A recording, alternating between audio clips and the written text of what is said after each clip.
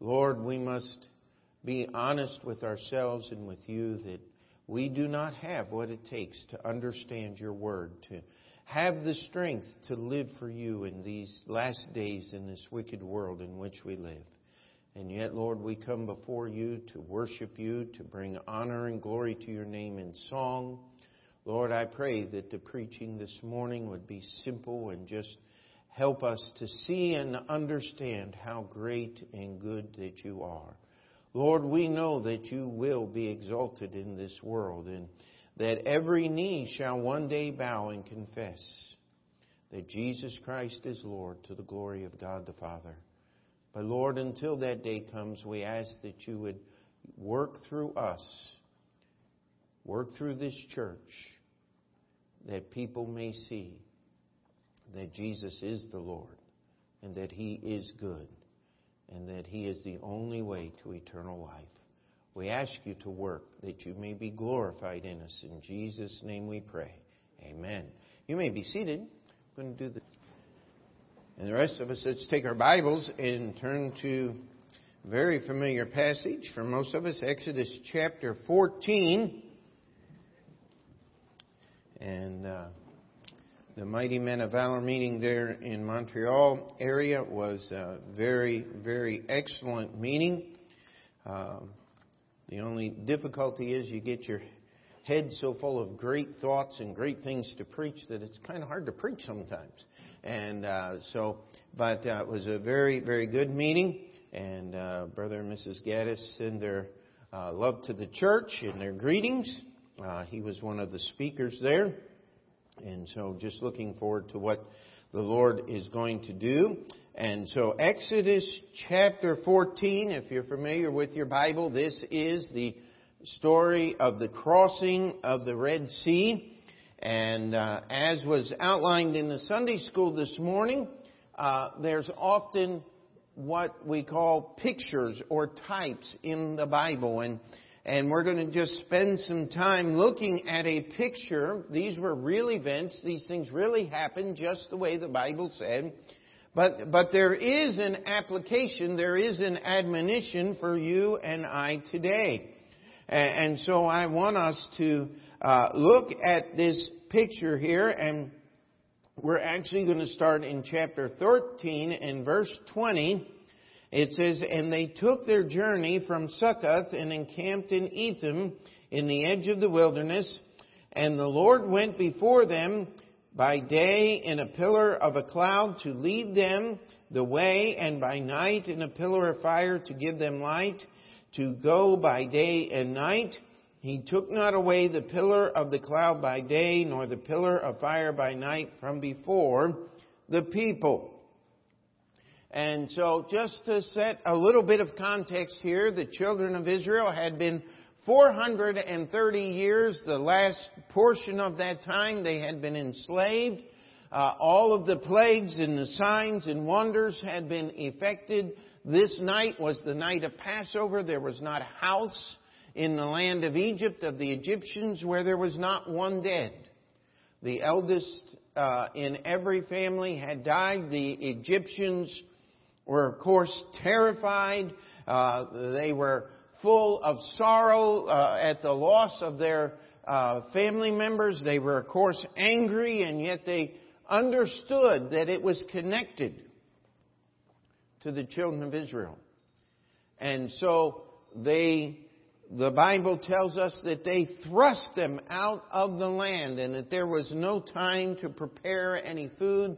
There was no time to let the bread rise as it normally would. And so they were to eat unleavened bread. They were just forced out of the land. And as they marched, if you've been in Sunday school, you've seen that slide over and over again in the past several months of the pillar of cloud and the children of Israel walking through the land of Egypt. God led them right to the Red Sea. And we know the story as they were encamped there by the Red Sea. The armies of Pharaoh, led by Pharaoh himself, come, and they're going to re-enslave the children of Israel. And so the children of Israel cannot go forward because there's the Red Sea. They cannot go back because the armies of Egypt are there. We have a saying that we use, I'm between a rock and a hard place. Now, can you tell me the difference between a rock and a hard place? It's just a way of saying I am stuck right here. I cannot go forward. I cannot go back. We could say that the children of Israel were between the sea and an army. Which would you rather do? Would you rather drown in the sea, or would you rather be murdered by the soldiers in the army? Well, how about neither? Amen? How about a different choice? But yet those appeared to be the only choices that the children of Israel had. And of course, if we skip down chapter 14 to verse 10, and we'll read 10 through 12 here. And when Pharaoh drew nigh, the children of Israel lifted up their eyes, and behold, the Egyptians marched after them. And they were sore afraid, and the children of Israel cried out unto the Lord, and they said unto Moses, because there were no graves in Egypt, hast thou taken us away to die in the wilderness? Wherefore hast thou dealt thus with us to carry us forth out of Egypt? Is not this the word that we did tell thee in Egypt, saying, let us alone, that we may serve the Egyptians? For it had been better for us to serve the Egyptians than that we should die in the wilderness. Now, if you've been in Sunday school the past several weeks, you found out that the children of Israel often went back to this thought.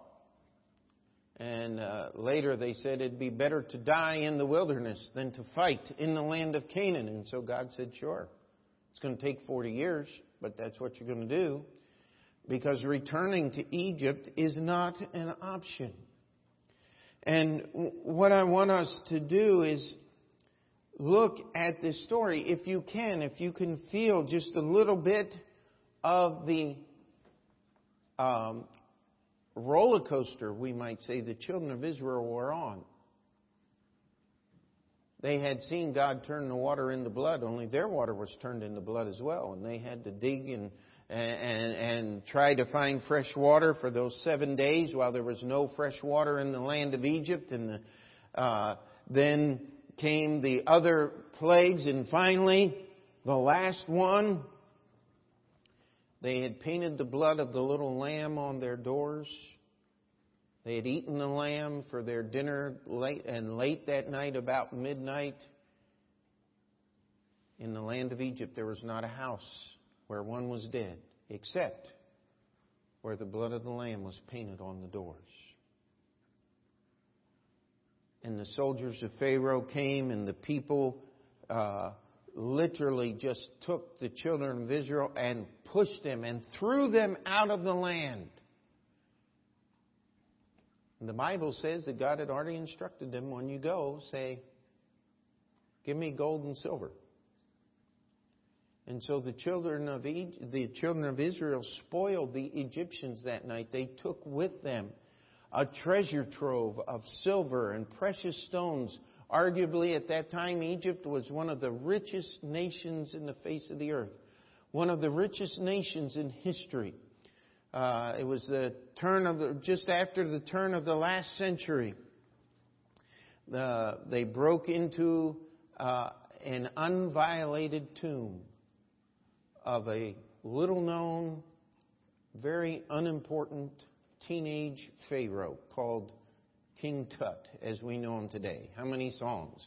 How many books have been written about King Tut? Movies made of the curse of King Tut and all this kind of foolishness that's out there. But the world was held in awe by the gold and the riches that were found in this 19-year-old, nobody, nothing, king for a few years tomb. Let me tell you something. The wealth of Egypt was beyond what we can imagine today. And the children of Israel, as they left, carried those riches with them. It would be the precious stones that they would receive this night from the Egyptians, that they would build the the breastplate of the high priest and the hundreds and hundreds of pounds of gold that it took to make the tabernacle was willingly donated by the children of Israel. They had more left over. They had gotten all those things this night. Now, could you imagine being a slave and then all of a sudden have more riches than just about you could carry?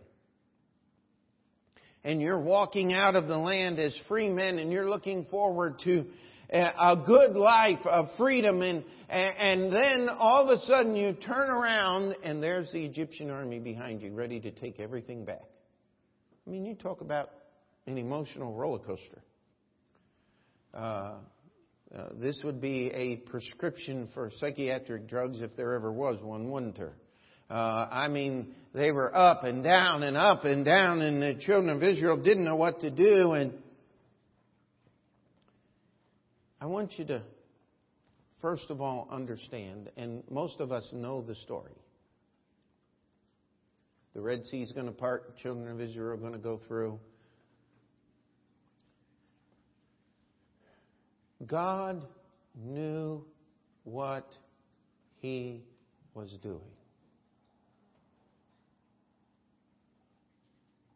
God had it all planned out. How many of you, that's an amazing thought? Well, I mean, if you know your Bible, we expect that. Amen? That God had a plan. That God knew what He was doing when He led the children of Israel in what appeared to be the wrong direction. When He led them to encamp by the Red Sea. When He entrapped them in the land. When He led them to a place from which there was no normal exit. How many of you have ever thought this in your own heart? Don't raise your hands here. Or been told. Listen, that Bible stuff is okay, but it really doesn't apply to the world in which we live. I mean, how many of you have heard that? How many of you used to think that before you got saved?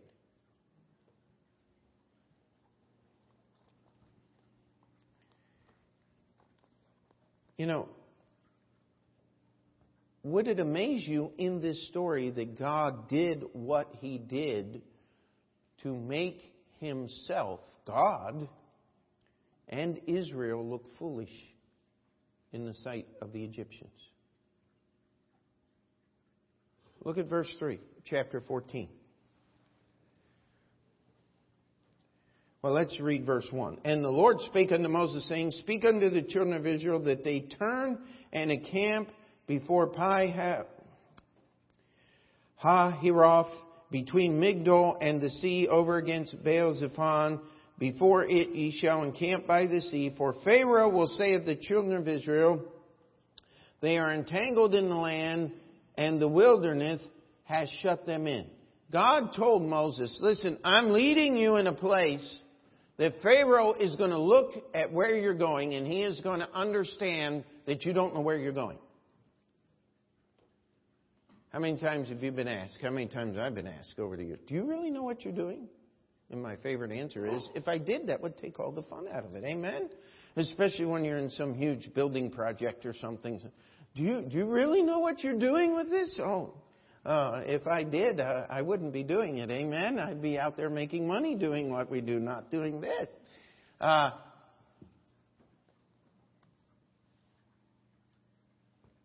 want to challenge you today that God has put things. We're going to just skip ahead to the application for just a second here, but get back to the story. That God puts things in His Word purposefully to make you and Him look foolish in the eyes of the world. That's what God was doing here. Now, let's stop and let's just take our story here and put a little reasoning in. What had God just done to the land of Egypt? He had destroyed the ecosystem in the land of Egypt that had supported life for centuries, the Nile River. Every living thing in the Nile River died when He turned the waters to blood. How long would it take to recover? Could I challenge you? 40, 50 years? For the Nile River, even though it was flowing, for the different and vast life forms that river supports, and all of the different levels of life. You have to have the little plants and the little insects that eat the plants, and then the big insects that eat the little insects, and the little fish that eat the little insects, the big insects, and the big fish that eat the little fish. And you understand how that goes. I mean, there are layer upon layer of life, each one wrapped up in the other, and that was all completely wiped out.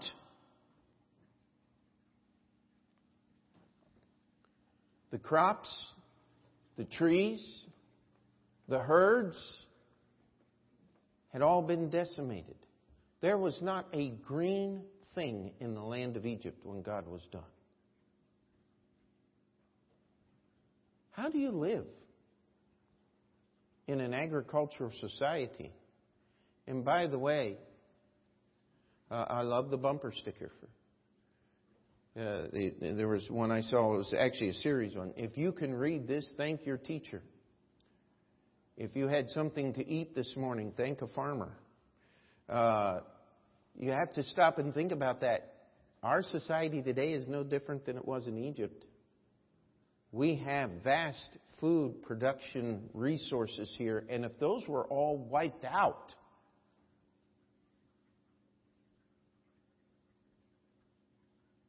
let me tell you something, people are going to starve. That's what was going on in the land of Egypt right now.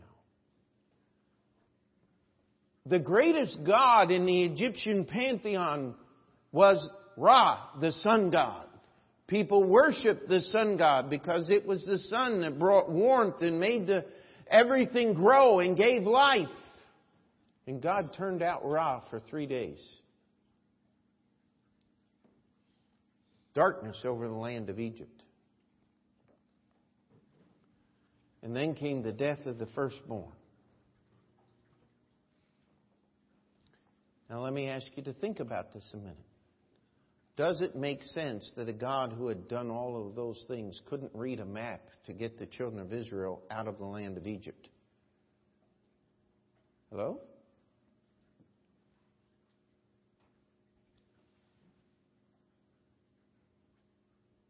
See, people are amazed. How many Sherlock Holmes books, television shows, movies, TV series have been made?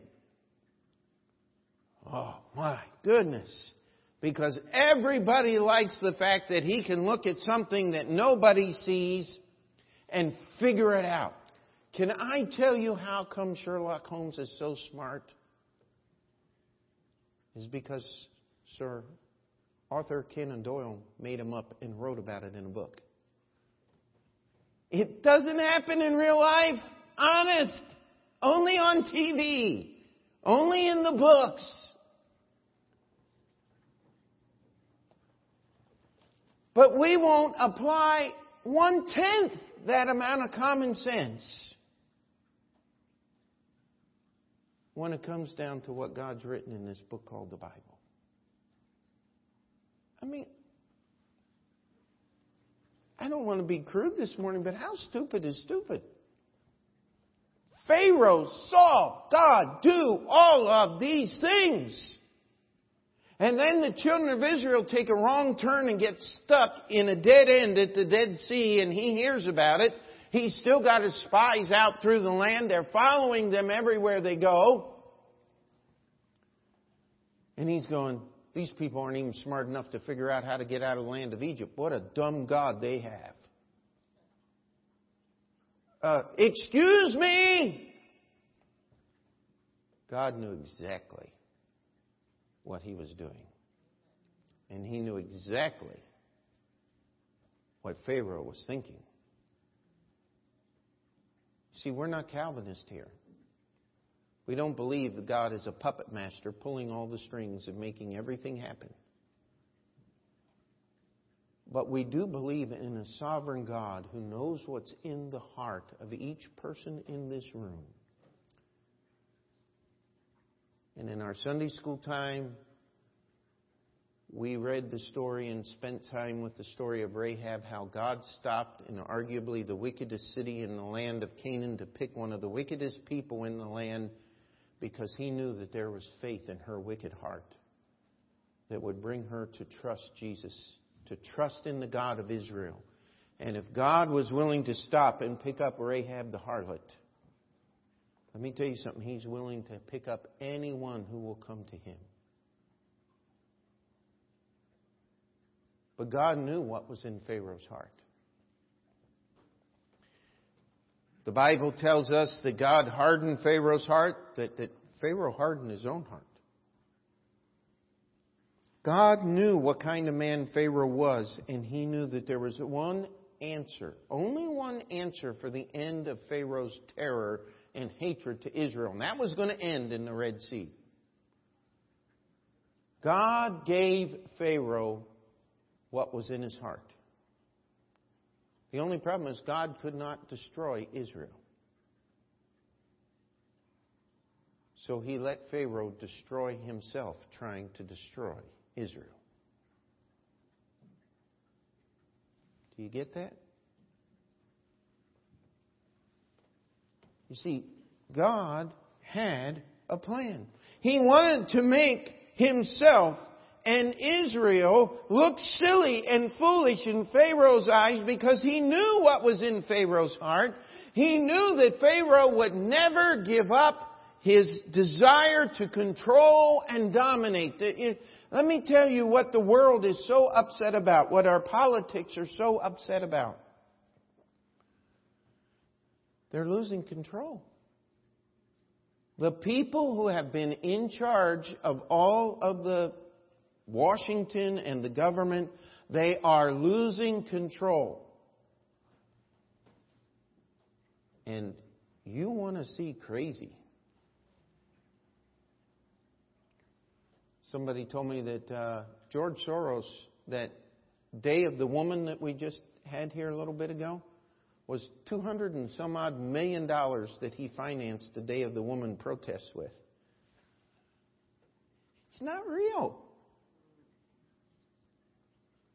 Now, if he called me up and asked me to protest the Day of the Woman, he couldn't give me enough money to participate. But there are people who want to participate in that kind of stuff. You see, what the world wants is they want control. We have people in this room that used to live under the Soviet domination. When Election Day was held in the Soviet Union, did you vote? You'd better vote, because if you didn't, the goon squads would be visiting because they wanted to know why you didn't vote. And you had choices. You could vote for candidate A under line B. You could vote for candidate A under line B, under C, under D. You only had one candidate you could vote for. And if you didn't vote for them, you were going to be in trouble. But you could vote for them a bunch of different ways. So you could feel that you had expression and freedom and choice. But there's only one name on the ballot.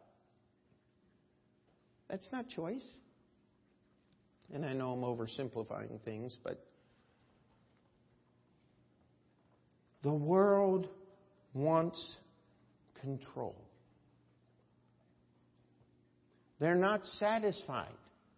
What is the number one rule of the world? I just believe in live and let live. Liar, you do not. You don't believe in live and let live. Because you're not satisfied until I say, oh, you know what? God says you're right. That's what the sodomite community is pushing for. And that's what they'll never get. Because you can't lift this Bible up and say, that what God hath called an abomination is true. And that angers them. Same thing with Islam. You see, they're not satisfied that you say, listen, you have your religion and you have mine. Oh, no. Wait a minute. We can convert from your religion, but you cannot convert from ours. If you convert from Islam, the sentence is death. Well, let's have a fair contest here. Well, nothing's fair. Because you see, we serve God. And He has, if I can borrow one of their phrases, He has no helpers. He has no equals. He is God and He is God alone. And therefore Allah and Muhammad, His prophet, can't even light a candle compared to the glorious light this book tells about the God that created heaven and earth. Amen. Amen. You see, God does some things that makes the world think He's silly. You can't live a good life in this world. It's so full of wickedness. Don't you understand that is the power of God that conquers this world and proves this world is wrong by living a different kind of life? A godly life in a wicked day. By the way, don't flatter yourself or our society. Praise God, we have yet to reach the levels of wickedness that were known in the days of Paul as he started the church in Ephesus. New York City has not fallen to the depths of a Corinth in New Testament times. We're not there yet. I mean, we're heading there awful fast, let me tell you. But we're not there yet. I never get over this. Somebody says, preacher, if I came to your church, the building would fall down on me.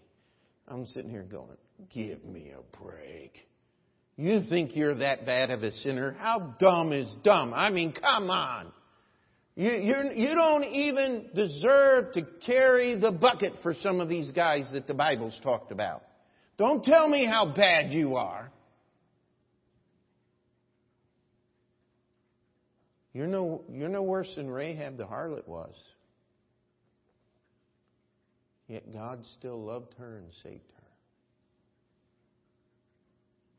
Can we say amen to that?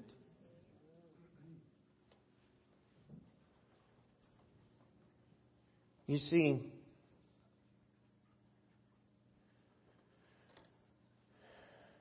God had a plan. God knew what He was doing. And God actually wanted Israel and Himself to appear to be foolish and ignorant in the sight of Pharaoh and his people. Because God was still working. But you see, the most wonderful thing about God was He wasn't only working with with Egypt. He was working with His people as well, now wasn't He? I mean, these people, the children of Israel, at this point, they're comparing their riches that they had gotten.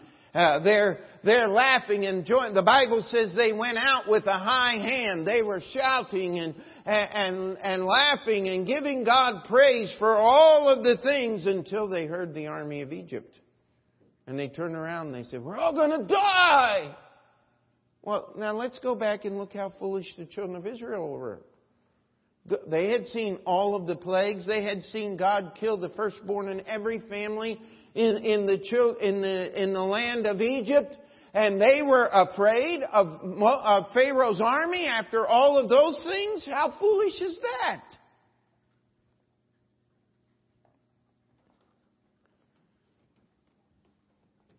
Could I challenge you that mankind in his best and greatest state is foolishness? unsaved Egypt. They thought they were going to go out and conquer the children. They thought God didn't know enough to get out of the land of Egypt. Well, wait a minute. The children of Israel were the believers in God. Were they any less foolish than the Egyptians were? If I can borrow a Bible phrase, I trow not.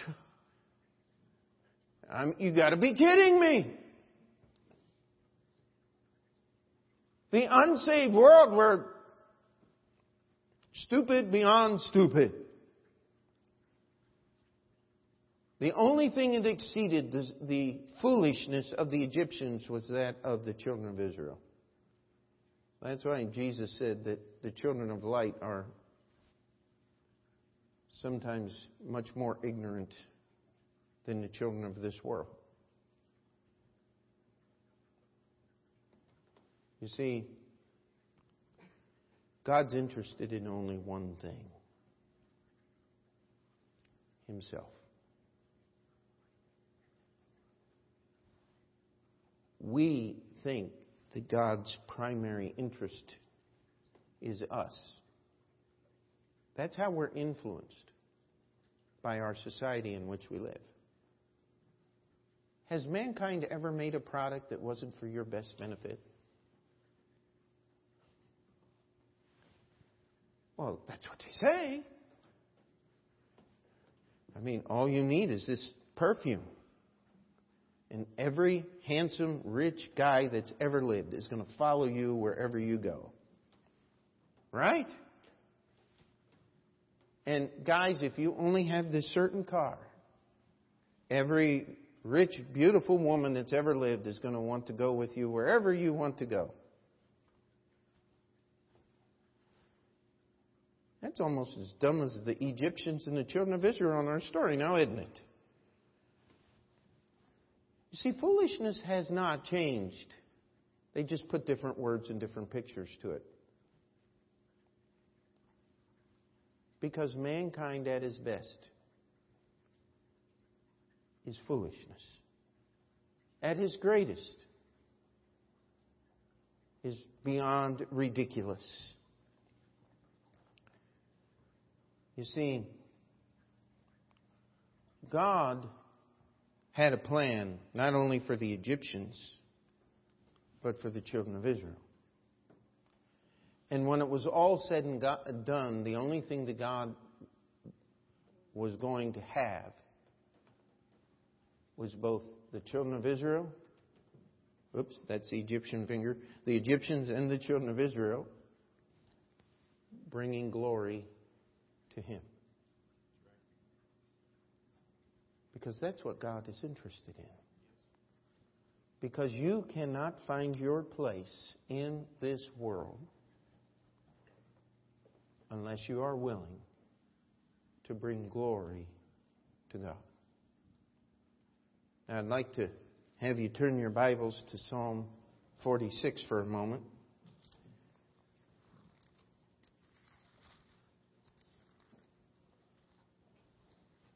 And our theme verse for this year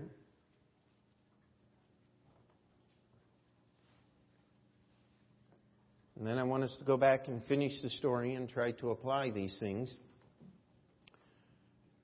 Be still and know that I am God.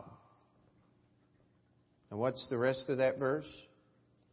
I will, this is God speaking, I will be exalted among the heathen. I will be exalted in the earth. The Lord of hosts is with us. The God of Jacob is our refuge. Selah. Now that's the second part of that verse there, and the next verse with it fills out the idea here is, God is going to be exalted. God is going to be glorified. Mr. Hawkins, though he can't in this physical life, is going to bow the knee in the world to come and confess that Jesus is Lord. And that his great thought processes and all of his theories were nothing but foolishness. Albert Einstein, arguably supposed to be the smartest man that ever lived, is going to fall on his face and bow the knee and confess that Jesus is Lord. Our current president, and the one before him, and the one before him. I'm glad to tell you the first one of those men, George Washington, willingly bowed his knee in this life confessing that Jesus is Lord. And I have every hope of seeing him on the right side of eternity. Not too many of the others. But what God is interested in is His glory. Now you have to choose how you're going to participate in that, because you will participate in that. Adolf Hitler, Napoleon, all of the Caesars, Alexander the Great are all going to be dragged before that throne, and every one of them is going to bow and confess that Jesus is Lord. Nebuchadnezzar actually did in Daniel chapter 4. Said, He is the God of gods. And so I have some hope that I'm going to see Nebuchadnezzar on the right side of eternity. It's going to be amazing. And yet so many of those others. And we come back to our story, if we can, with this thought in mind. That God is going to be glorified one way or the other. That you're going to participate in that glorification of God either willingly or unwillingly. These are the biblical parameters. These are things that you do not have a choice about. But here's what you do have a choice about. How I'm going to participate today. What I'm going to do with my life today. You do have a choice about that. And so we go back and let's just talk a little bit about the children of Israel. And the work that God was doing in their life. And the work that God was doing in Moses' life.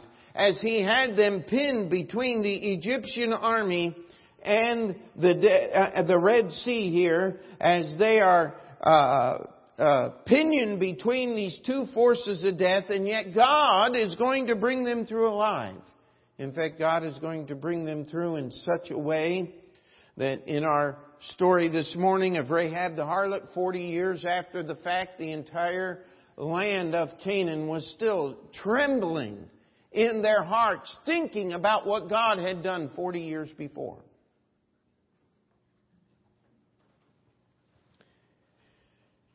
And so we come back and we look here, and I just love this picture. I hope you don't mind us going over this again. Let's go back to verse 13 here of the book of Exodus. Chapter 14, verse 13. The people of Israel had just come to Moses and they said, "It's better for us to die and eat. Why did you bring us up out of the land of Egypt?" And Moses said unto them, unto the people, verse 13, and Moses said unto the people, "Fear ye not, stand still, and see the salvation of the Lord, which He will show to you today. For the Egyptians whom ye have seen today, ye shall see them again no more forever.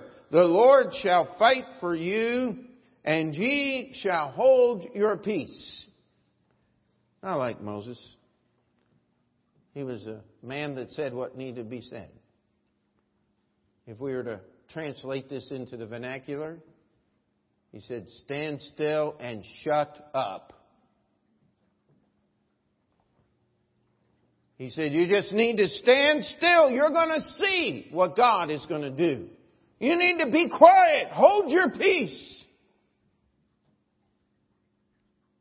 You know what? You can't hear what God is saying with your mouth open. Do you ever think about the fact that sometimes our prayers keep us from understanding what God wants us to do? Because we're so busy trying to tell God what we think He ought to do instead of being still. I mean, we went through that be still a few weeks ago. That is turning over the direction, the motivation, the impetus, the movement to God. How many of you have ever seen something where you just had to stand still and look at it? Let's go. Do you think when those walls of water came crashing down in,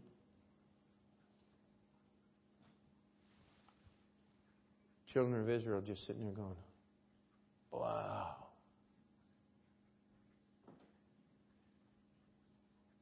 You know what the Egyptians were doing? No! And they were all wiped out. You see, God had to put the children of Israel into a place where they couldn't move so they could learn to trust in God. How many would say, Pastor, I'd like to learn to trust in God more. I know I need to learn that today. Well, how many of you are willing to take a trip to the banks of the Red Sea with me?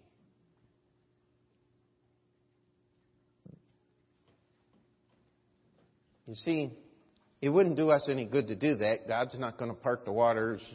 Pharaoh's army's not there. But if you want God to increase your faith, if you want that kind of faith to learn to trust in God, God's going to have to put you in some fairly uncomfortable situations. That's what James chapter 1 is all about. Count it all joy when ye fall into divers temptations, knowing trying of your faith worketh what? Patience. We all love patient people, but we hate being patient. That is human nature. That is who we are.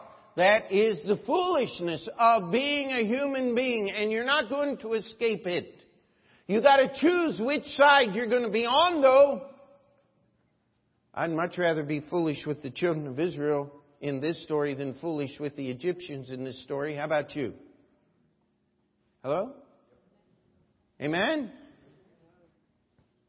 Do we have anybody that wants to line up with the Egyptians in this story? Please see me. You need counseling. I'll try to help you.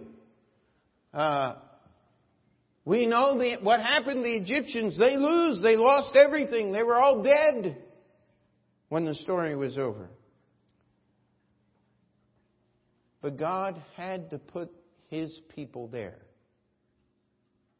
so that they could understand a few things. Number one, God does not do things in a way that appears wise or prudent to the world. Because God wants us to trust Him for who He is. He doesn't want us to trust our thought processes.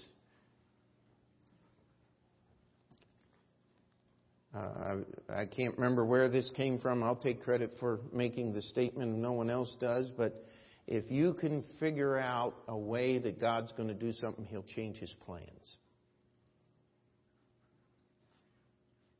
God is not interested in you figuring it out. He's interested in you trusting Him. He's not interested in you appearing smart or prudent. What He's interested in is Him being glorified. And so as we look at this story, we understand God had a plan. He had a plan for Egypt.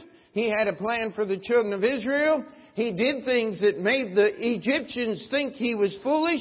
He made things that made Israel think that God didn't know what He was doing. Because God always knows what He's doing, but He won't do it until you stop trusting yourself and trust only in Him. How many of you remember the day you got saved? Isn't that how it worked? You finally stopped trusting in yourself and just trusted in God. You see, God did His work while Israel stood still. God did the work. They stood there, they looked at the water, and all of a sudden they saw Moses taking that rod and lifting it. And that water began to move. Now, in our days of special effects and CG and all of this, I'm sure that we could come up with something on screen that'd be pretty cool to look at. Back in the 50s, when Mr. DeMille made his Ten Commandment movie, the only thing in the whole movie he got right was the crossing of the Red Sea. And what he did was he took a movie picture of a waterfall, and he turned it upside down and backwards and made the water go like this. And that's pretty smart for not having all the modern effects that we do today and things like that. But it was a wall of water, the Bible tells us, on both sides. I like to think it was the first aquarium that the children of Israel could watch the fish swimming around as they walked through. It's just my imagination, if you'll take it for that. But you have to remember, this pillar of cloud was between the Egyptians and the Israelites. And as God told them to move forward, the Israelites saw the sea open. The Egyptians didn't see anything, because it gave light to the children of Israel on their side and darkness to the Egyptians on their side. And you say, if the Egyptians got darkness, why did they keep moving and things? Well, you have to remember, the only light that the Egyptians had were the torches they were carrying with them. And torches, unlike all of the movies, don't burn forever. They go out. They'd gone on this expedition out into the Sinai Peninsula against the Red Sea. They didn't have light for 48 hours, 24 hours like we do. Their torches were burning out. They were going dark. They could hear the children of Israel. They didn't expect to see them. It was nighttime. And so God opened the sea, and the children of Israel got to see because there was light on their side. And they go walking down through there, and they're looking at those walls of water, and they're just sitting there going, wow, look what God has done.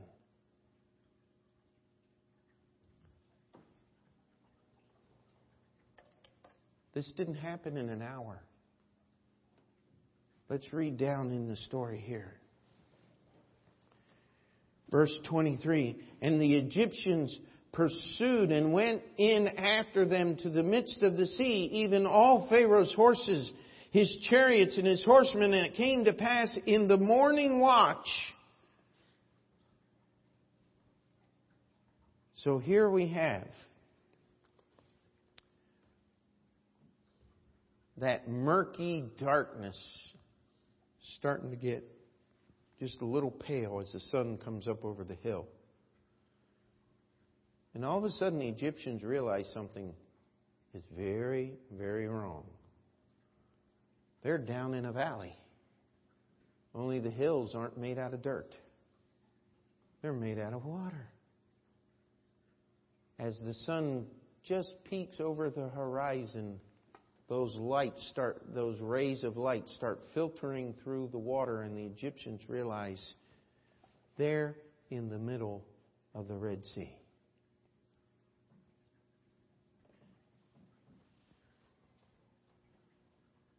That wouldn't be a good thing to realize, now would it? And here's what the Bible tells us.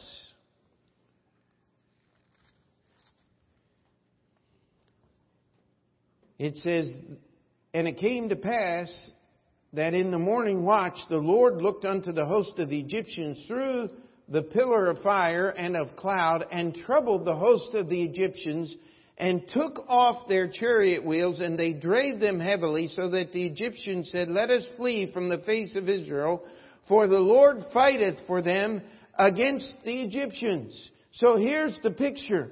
that first little bit of sun comes up and starts lightening things, and they look up at those hills that were just dark shapes, and they realize it's water. And they say, "Get out of here! Retreat!" And all of a sudden the wheels fall off the chariots. And they start whipping those horses and frantically trying, and the horses are dragging the chariots over the rocks and the things in the bottom of the Red Sea. And I just have wonder if Pharaoh doesn't look back and see Moses holding that rod on the other side. And he puts his hand down. And all of a sudden, all that water just folds in and crushes and drowns and destroys the horses and the... Yes, animals were harmed in this story. And so was the entire army and Pharaoh himself. You know, as I was thinking about this, one thought occurred to me that I'd never really thought about before. It's so simple. Why did God have to do this to the land of Egypt? But if you stop and think about it, did God know that Israel would sin? And that they would spend 40 years wandering in the wilderness? What a target the children of Israel would have been wandering in the wilderness if the armies of Egypt had been in full force. I never thought about that before. God was protecting His people even though He knew that they were going to fail. He kept them safe by giving Pharaoh what was in Pharaoh's heart already. Pharaoh wanted to destroy Israel. God said, "You're not going to do it, but I'll let you destroy yourself trying." And that is the history of mankind, my friend.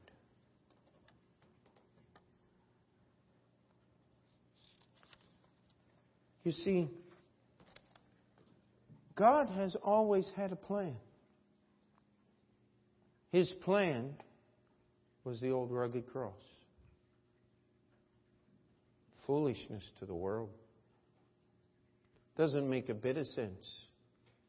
In all of the religious stories and all of the religious traditions that man has invented all through the ages, not one comes even close to the truth that God had envisioned, that God Himself would die in the place of man and suffer and be tormented by the very men that He created. But you see, in order for you to get saved, how many of you remember how desperate you were when you finally trusted Jesus as your Savior? How much struggle it took for you to get rid of yourself and just believe on the Lord Jesus Christ. I'd say probably pretty close to what the children of Israel were going through here, don't you think? Maybe not quite that extreme. Maybe you're not that quite of an extreme person. Amen? But the simple truth is God has to take us to a point.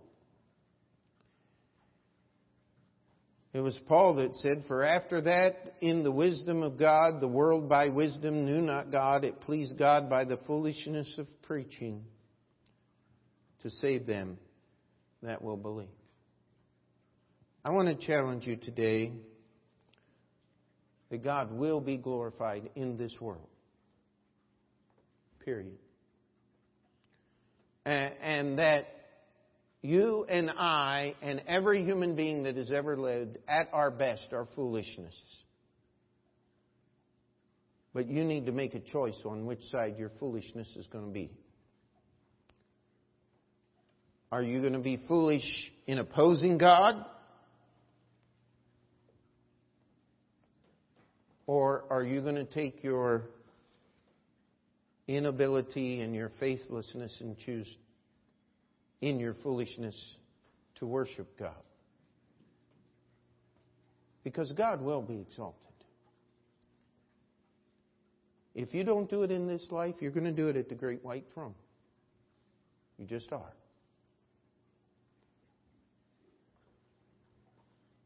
And in this story, we have illustrated so much of what goes on in our world today. Would you be willing to be still and know that He is God? I remember as an 11-year-old boy, just simply trusting God as my Savior. And He saved me all those years ago. I wish I could tell you I've been as faithful to God as He has been to me, but that would be a lie. You see, it's not about me. It's about Him. And how many foolish things have happened. I like Brother Marshall. He said there's a fine line between faith and foolishness. I just never have been able to find the line. Because what the world says is foolish, God says, I'll use that to build faith. Amen? And so my question is, where do you line up in the story today? You're going to be foolish. Choose your side wisely. Choose your foolishness wisely. That's why Paul said we're fools for Christ's sake. Amen? I'd rather have Pharaoh calling me stupid than God calling me foolish. Because that could mean an eternity of separation from God.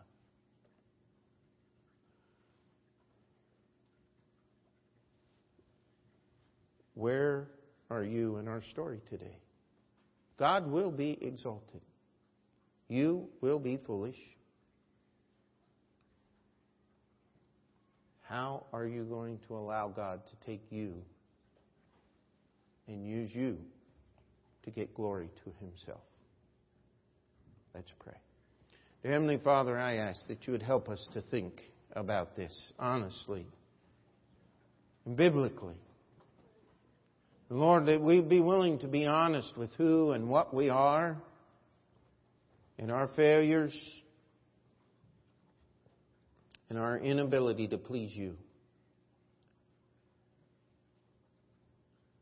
Lord, I ask that you would help us to be as the children of Israel and just stand still and be quiet. Stop trying to prove to you. Stop trying to prove to ourselves. Stop trying to do anything except have faith in God. Lord, I ask that you would work in our midst. That we would be able to understand our foolishness for what it is. And your love and your goodness for who you are. And Lord, that we would live in your word and in your truth through this coming week and through these years that you give us on this planet Earth till you come and take us. In your name we pray. Amen. As we sing, if you need to come and pray, the altar's open.